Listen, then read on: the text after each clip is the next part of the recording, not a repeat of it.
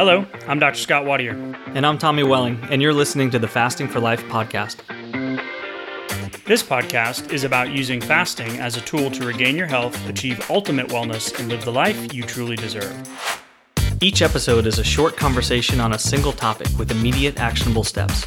We cover everything from fat loss and health and wellness to the science of lifestyle design. We started Fasting for Life because of how fasting has transformed our lives, and we hope to share the tools that we have learned along the way.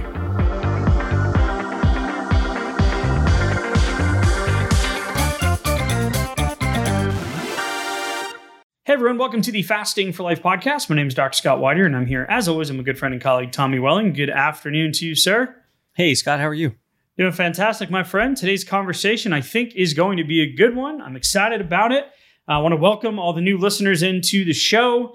If you want to know a little bit more about who we are and why we started this podcast a couple of years ago, feel free to go back and listen with grace, of course, we ask, to the first couple of episodes about the inception of the Fasting for Life lifestyle podcast, challenges, all of that. And more importantly, hear Tommy and I's stories. So as we dive into today's episode, Tommy, I really want to make sure that we have a clear action step for today as we try to make all of these conversations actionable to the point where you can listen to the episode 20, 30 minutes. You can literally take what we're talking about, go get a question answered, keep it conversational, take an action step, and continue to adopt the fasting lifestyle. And today I think is going to be a fun one because we're going to expose some of the misinformation and confusion that can lead to the weight epidemic, metabolic health issues, that we see, in our country, and not just in our country, but across the world. Yeah, it's crazy because the more information we have, the more we try to put it together in new and more sophisticated ways and try to, kind of explain what's out there as far as what we should eat and when we should eat it and how much of it. And especially if like ourselves, you've struggled with diet, weight loss, health issues, especially across years and then potentially decades, it can be very confusing. It can start to get to a point where you're almost like you start restricting more and more and more things. And at a certain point feel like I really don't know what I should be eating right now, or if there's any good way to do this. Like what should I be eating when I sit down for my next meal? And that can be a very disempowering, frustrating, confusing place to be. Yeah, so we're going to talk specifically about a newer tool, at least to us. And there's some articles out there. And we'll reference a couple of those and talk about, overview of what it is. And yes, we're going to talk about food today. Yes, this is a fasting podcast, okay? This is the Fasting for Life podcast, right? We talk about the fasting lifestyle and how you can insert any standard diet into the fray, and and the question always at the end of the diet is either you're on it or you're off it, right? Or you're going to start it on Monday, or you're counting your points, right? And the problem with that is that it's not sustainable and it's very restrictive over the long term. And that's what we see in the research, and that's absolutely what we see in the stats of, at any given time, 50 to 60% of people are trying to lose weight, and only 12% of the population is metabolically healthy, which has been more important recently than ever before. And that only 5, sometimes down to 2% of the population can lose the weight they want and maintain it for 12 to 24 months. And, we know more, like you said, more than ever before, we have more information and more access and more people trying, but we have less results. We have more metabolic disease. We have more overweight, obese, diabetes, blood sugar, and all the other, complications and comorbidities that come in between. So I actually legitimately got excited when we saw this come through, and I'm like, ooh, the food compass. I think I can get down on this. And it was a Tufts University brainchild. And it talks about it's something that's called a nutrient profiling system. Okay. Yeah. And it looks at foods across 9 domains using a unique algorithm to determine a score. And we can assign an FCS, which is a food compass score, between 1 and 100, with nearly any food. So from the get-go, I'm like, ooh, food compass.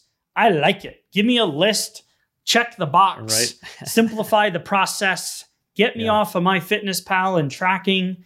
And like, why does this matter to us? Well, why are we talking about it on a fasting podcast or a fasting lifestyle? Why are we on this journey? Well, the second most question we get, other than how do I fast or how long or how should I fast, is what should I eat? Or does it matter what I eat? Or how do I eat?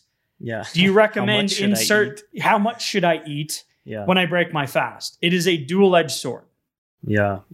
True. And it's cool because apparently there's a lot of these things, a lot of these types of tools or, scoring systems and things like that. And so, I wasn't very familiar with it. And this one, to me, it brought me back to years back, tracking calories, tracking macros, all that kind of stuff. And being in between one diet and before I started another one, going, okay, well, what kind of food should I be focused on? How do I know if what I'm eating is healthy? How do I like go about that decision-making process? Because it feels like there's so much conflicting information out there. Like we're going to talk about with the food compass, like what about red meat?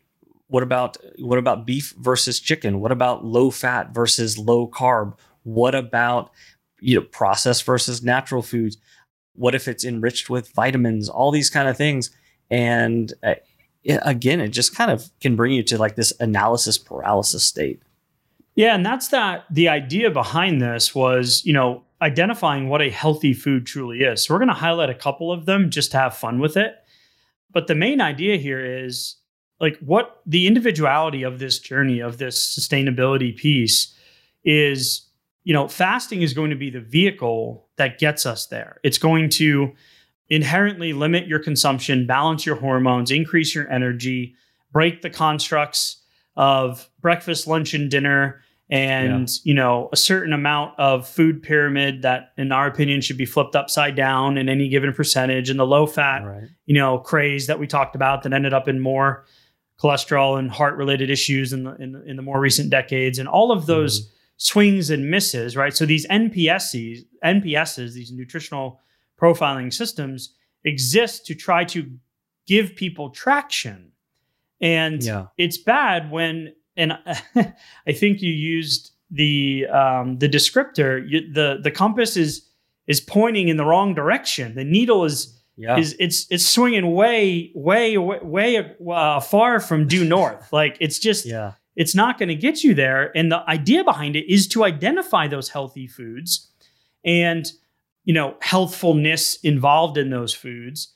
And it's interesting because some of the things that are on here are like mind-boggling in the fact that they have a healthy score, but in terms of an insulin index or a metabolic effect, they're not great.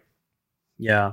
Like just the fact that how do you put together, something like this NPS, this profiling system, and they're looking at the fiber and the protein, the vitamins, the minerals. But when you start getting into actually how the scores were produced, and then you start to see, okay, well, they start making decisions like sodium. Is it good or is it bad? So in this particular one, this compass points away from sodium. It gives a negative score to sodium within the food, which sodium is, sodium's not to be demonized. We all need sodium. We're comprised of lots and lots of sodium. We need it. And when we're fasting, we're actually not going to be getting it as often from our food. And so that's going to be a good thing. Sometimes we need additional sodium when we're fasting, but this food compass is giving a negative score to that. And that's only one of these kind of like counterintuitive examples here. Yeah. And for clarity there too, we had this question come in recently. It was about, well, what's the difference between Himalayan or sea salt and like the sodium that in the food that my doctor the stuff that's like on the RDA labels, right? Right. Like what's the difference? Well, that type of sodium, not great, but we could still need it and use it and be fine. Right. It's especially when you're fasting, you need that more therapeutic Himalayan or full profile trace mineral content balanced salt, which is more of like almost like a supplement, right? Or a nutraceutical. Right. And that's actually adding in things like Himalayan salt and those types of salt are good for you. They're going to lower your blood pressure and have positive impacts on your kidneys, your hydration level, your digestion, and all that kind of stuff. So just the one thing right there with sodium already opens up another rabbit hole of, well, wait a minute, Aunt Sally's like on this, I can't have the corned beef at St. Patty's Day because it has sodium in it, right? So now there are some things in here that are good. It's like they're talking about hydrogenated oils and MSGs and food additives, and they score all this stuff, right? So it's like, okay, what's the point? Well, they came up with the algorithm. They come up with the scoring principles. They looked at 8,032 foods and beverages, which was pretty cool. And then they went through the validity of it. And this is all like stats. I took stats 101. This is like stats 5,000 for me, right? So the point is not to talk about that. But if we look at some of the FCS scores, to answer that question, how should I be eating when I break my fast? Well, the first question to think about is what's sustainable for you? Not, is this going to be on my point system that's going to allow me to ingest it? And I feel like I'm, not that I've done Weight Watchers formally, but that I'm back on a point system. I just want to run and like bury my head in the sand. Like thinking about that, like, no, absolutely no, thank you. So there's some positives to how they scored, but there's also a lot of misguided outcomes if you were going to be using this as your guide to be like, okay, what's healthy versus non-healthy? Yeah, that's a great point that you just brought up too, because that's one of those long-term points of failure, I feel like, for a lot of folks. And, when you start talking about that 2 to 5% that can maintain their long-term weight loss, over the 1 or 2 years plus, going into the long-term sustainability range of it, which if you're trying to lose the weight, what's the point of just doing it temporarily? Like you want to be able to hold on to that progress, even through life's ups and downs and changing seasons and things like that. But you want to maintain a level of control. You don't want to, do the work, make the progress, and then find yourself, 6 months, 2 years, 5 years later, needing, wanting to do it again. But so if the vehicle that you used to get there was so regimented, so black and white, you had to, follow the points on and off, or whatever it may be, some sort of, scoring system metric, then if that's not going to be close to what real life is, if it's not going to be adaptable to merge into what your real life lifestyle is going to look like, then it's always going to feel like I'm either on it or I'm off of it. And when willpower or motivation goes down, then I'm off of it, because it takes a lot to like mentally go through that gymnastics. And what it took to do it last time, and you don't really want to do it again. So it takes a lot of frustration to build up that oomph to kind of get the ball rolling again. And like that's not a sustainable model for you. And that speaks directly to the big picture. They looked at in 2016, they looked at a review of 83 studies. And they assessed the methods that researchers use to determine the validity of the NPSs, right? So those nutritional profiling systems. And they looked at them to predict future health outcomes. And most of the studies were identified to be at high risk of bias, largely due to a lack of gold standard with which to classify the healthfulness of a food. The construct validity within itself, the correlation between how the NPS ranks and the healthiness of the food in comparison to other measures, was sometimes compared to another NPS out there in the market. And you guys sitting there going, what the heck? Well, a lot of these things, in our opinion, drive some of the recommendations and some of these air quotes weight loss programs or 21-day fixes, or, this is why it's 100 and however many episodes we're at right now, millions of download, 1 point whatever million downloads we have and listens. Yeah. It's like, well, why are we continuing the conversation? Well, because the conversation needs to be continued, because this is the stuff that people are coming across and that Tufts University is funding, and that the research is showing across 83 studies that a systemic review showed, well, it's not really valid, and you can move the reference point to make it kind of valid, and then you can move it over here. Yeah. And so we want to give you a couple of incidences where, being a little, having fun with it. And I want to share a story with my dad about his journey of how he's reversed his diabetes and lost 60 pounds and come off 14 medications and no more insulin. But there's a really funny conversation around one of these foods we're going to highlight here. And then we'll bring it back to simplifying this again using fasting and why it kind of renders a lot of this stuff useless, useful in perspective, but useless in action. So, Tommy, I know we had a couple that we wanted to highlight. And the first one that I we each picked one. Mine that really stuck out to me was the Cheerios. So if we look at General Mills Cheerios, so anything on this FCS, right, the food compass, is anything over a 70 should be consumed. Anything in the middle category should be moderation, within moderation, and everything in the 30 and under category should be minimally consumed, right? So right.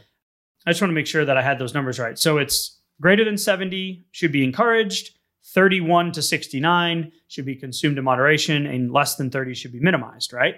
Yeah. So General Mills Cheerios, right? Heart Healthy Cheerios, by the way, that is a whole nother conversation. That little, Heart Healthy label is paid for. It's actually not a nutritional construct. So misleading, right? But General Mills Cheerios is a 95. Now, if you are a pre-diabetic and you are starting your morning with a giant bowl of Cheerios, you are then spiking your insulin on the glucose index above 70, which is considered high. Like, do not consume these foods. Like, do not pass go. Do not collect $200. So this FCS is spitting out, General Mills Cheerios based on our 9 constructs and review of 83,000 studies and 8,000 foods and all of this stuff. It's a 95. Yeah, go for it.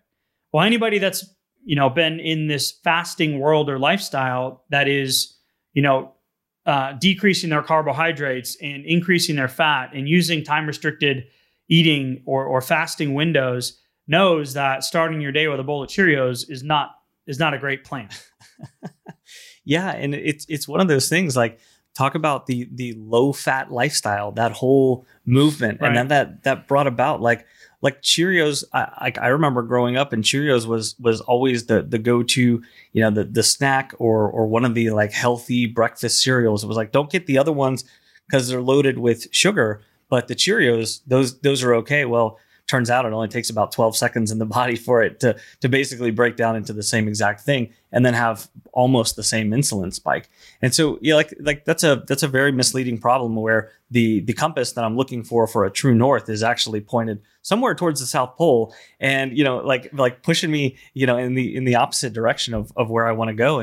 And similarly, like another one that stood out to me was the vegetable juice, because the way that the score goes got me thinking about the way that sodium moves and some of the counterintuitive nature of like, well, what is healthy and why is it or isn't it?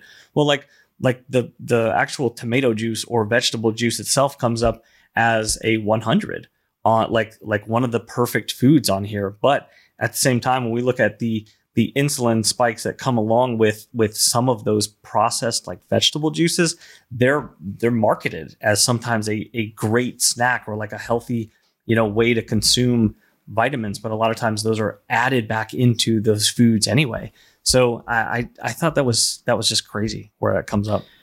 So yeah, there's a main, big company out there, right? That everybody knows that I won't name, but there's two of them.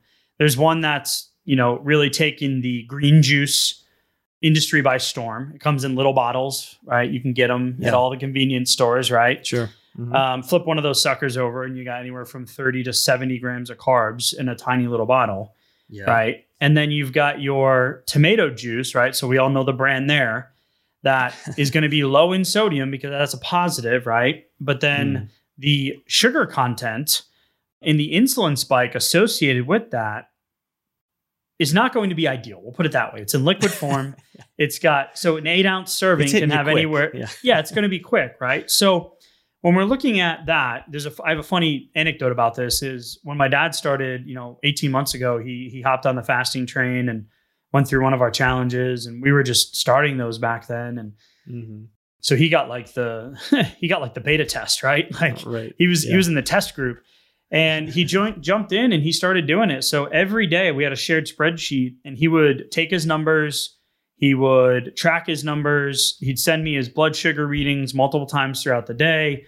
And then I would give him some guidance on, and this is when we were still figuring out, the lifestyle and the programs and the systems and, all the stuff that we have used. And now we've taught everybody, everyone that's come through, listens to the podcast, et cetera, start adopting some of these things and these principles. And I was just like, all right, well, give me the data and we'll figure it out. So I'm starting to notice, and I'm like looking at the numbers and I'm like, man, something just isn't making sense. Yeah. And I'm like, what are you doing? Tell me about your day. And because I can't ask him a direct question because then I don't get a direct answer. So I was like, I'm missing something because your mid-morning reading was always really high. And I'm like, we talk about dawn phenomenon and the circadian rhythm and how insulin, has an ebb and a flow throughout the day with your cortisol and circadian rhythm and whatnot, and all the hormones in between. You have the 30 hormones on that cascade, right? But it's like, I'm like, okay, wait a minute. Dawn phenomenon, diabetes, he lowered his medication pretty quickly, like right out the gate, came off insulin. He's off now like 14 medications, right? Yeah. But in the beginning, he was stuck. And I'm like, why are you stuck? Like, this should be working. Like, I started doubting myself. I'm like, no, I'm looking at your numbers. Because the fasts were good. Because the fasts were good, right? He was fasts were good. Okay. He wasn't cheat. Like, he was doing well. His hunger was gone. He had better energy. Medications were decreasing. And I'm like, why are your darn blood sugars not changing? I'm like, this is weird. Yeah. Well, come to find out that every morning, even though he was fasting, he would have a glass of tomato juice. Oh. And I'm like, what do you mean? That's not fasting. I mean, go ahead, brush your teeth, have a flavored, have a bubbly water, or, eat a pickle spear every now and then. Fine. But so every morning you're having coffee and for me, coffee used to spike my blood sugar as well. Yeah. So now was having coffee and tomato juice. I'm like, well, no kidding. So we simply cut out the tomato juice, and within the next 30 or 45 days, it was another 15 or 20 pounds, medications dropping, cravings even got better. And it was just that little piece of, this is fruit juice. This is tomato. This is high on the FCS score. He didn't know what the FCS was then, right? We didn't know about it until it just came across, our purview recently. And I'm sitting there going, well, dang. You were doing something you thought that was good. Yeah. But it was completely undermining your progress. And that's a small little thing. So we like to talk about, the paper cut and the house fire. So how do we simplify this and remove the FCS and the other NPSs that are out there and insert any type of diet, lifestyle, diet change, right? Short term, I'm gonna stick to it. I'm gonna be on it. I'm gonna start on Monday type mindset. And the way we do that is through keeping the main thing, as we like to say, which is through fasting. And in the beginning with fasting, it really doesn't matter what you eat. And that's not going to land well with some people out there. But fasting is going to stack the deck in your favor, where you're going to get results and you're going to feel different, which is then going to change your actions and increase and improve the decision making when it comes to food. Yeah. It can take some time. Then it does. It happens, yeah. Hey, y'all, wanted to take a second and tell you just an incredible story about an amazing company that we've come across recently. And now they are a sponsor of our show. It's airdoctorpro.com. You can head to the website, use a promo code fasting for life to receive up to $300 off. But most importantly, my little guy, my 2-year-old, has not slept consistently through the night since he was born. We have tried everything you can imagine. He is our 3rd child. And we're just like, what is happening? So we have gone to great lengths, time, money, and effort to figure out how we can help him sleep. And the reality is, we were pretty much just resigned to the fact that this is how it's going to be until we put the Air Doctor Pro in his room. And I am not joking when I tell you the first night that we put it in his room, he slept through the night. The second night, slept through the night. Now we're up to 35 plus days that he has slept through the night. He has only woken up 2 times rather than 2-3 times a night, 2 times in the last 35 days and counting. And we are just so incredibly grateful. The reality is, we had a feeling that it was something that we were missing. And the indoor air that we breathe is 2 to 5 times more polluted than outdoor air these days. In some cases, up to 100 times more. We spend 90% of our time indoors, and we take 20,000 breaths a day. So what's the solution? an air purifier a cut above the rest. I'm not going to lie. We have tried others. We've tried other HEPA filters. We've tried other air filters. We have spent the money and they have not done the results that Air Doctor did in literally the first day that we put it in his room. They filter out 99.99% of dangerous contaminants.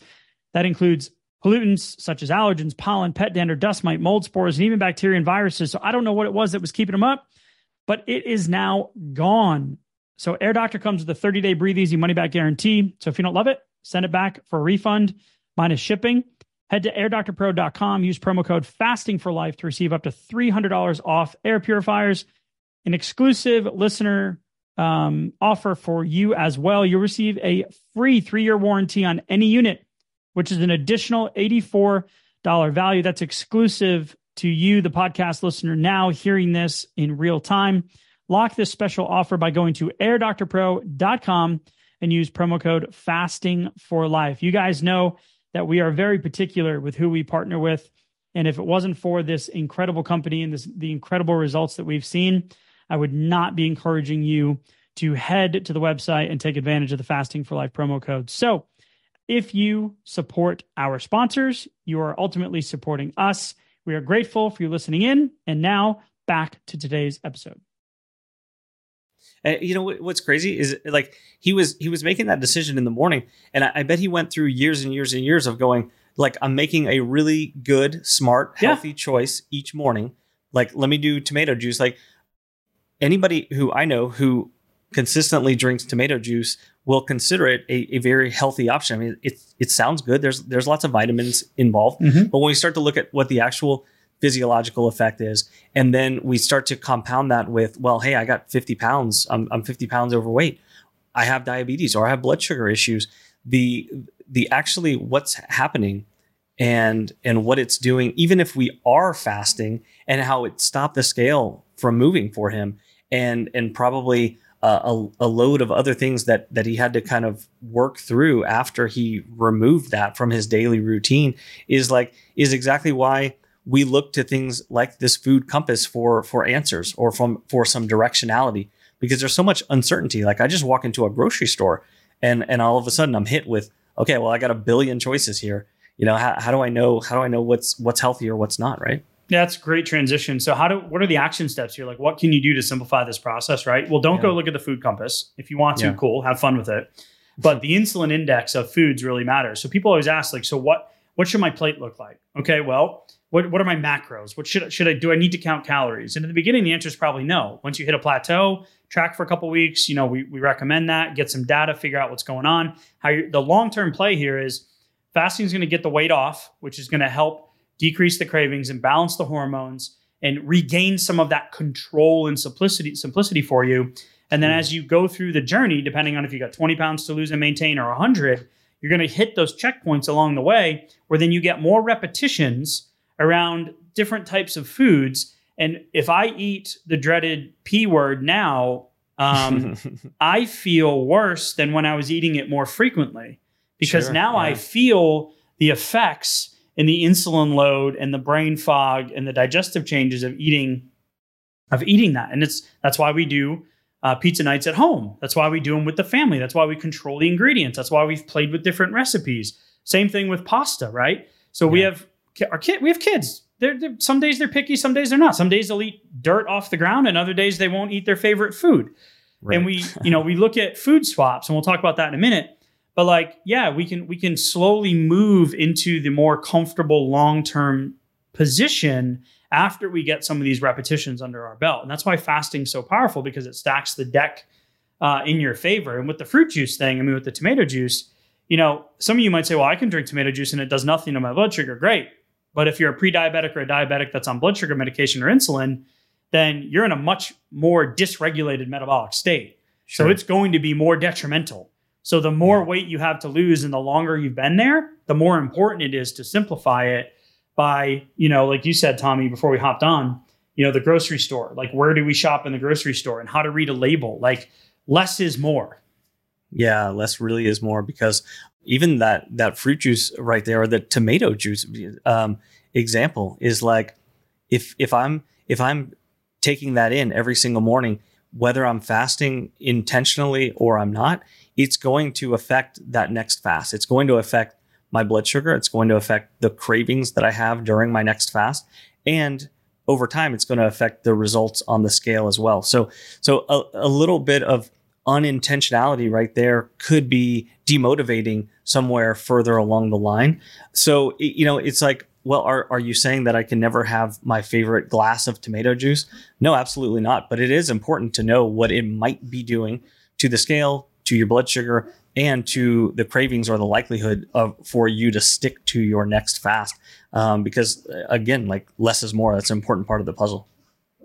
So specifically with the less is more, like for instance, ingredients, farm to market, right? Less processing, less refining, less enriching, right? More natural. Shop the outside of the store.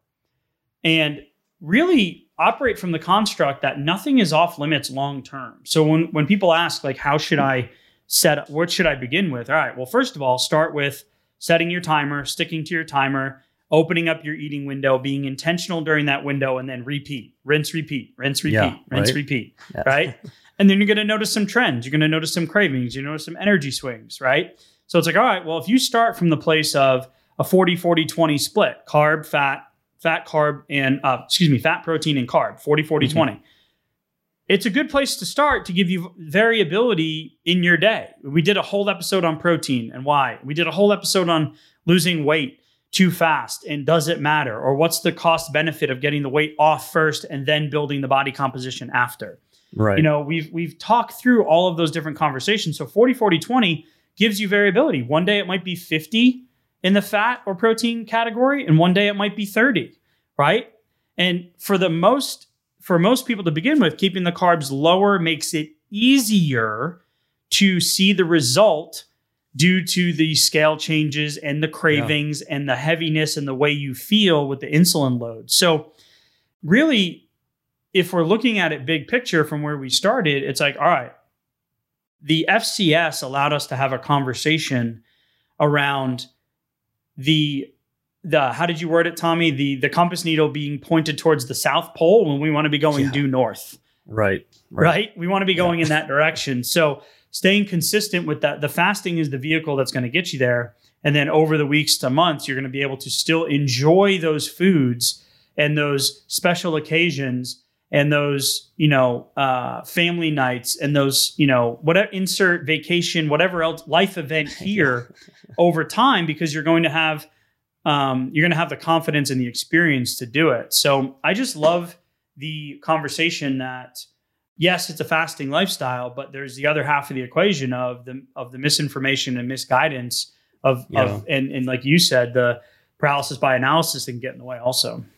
Yeah, I think it's really important to understand what those two sides of the equation are, and so that you can start to actually get the reps, get the fasting reps, and then start to see how you feel and how easy or difficult that fast was based on what you broke your previous fast with, or what you ate just before you started this fast. Like that's going to matter, and that's going to matter for how motivated you are during the next fast, how much you look forward to it, and how much you enjoy the process along the way. Because depending on how many pounds you're looking to lose, that's going to determine how long that fat loss cycle is going to be for you. Along with a host of other factors. But then the sustainability piece is how to adapt this into a lifestyle.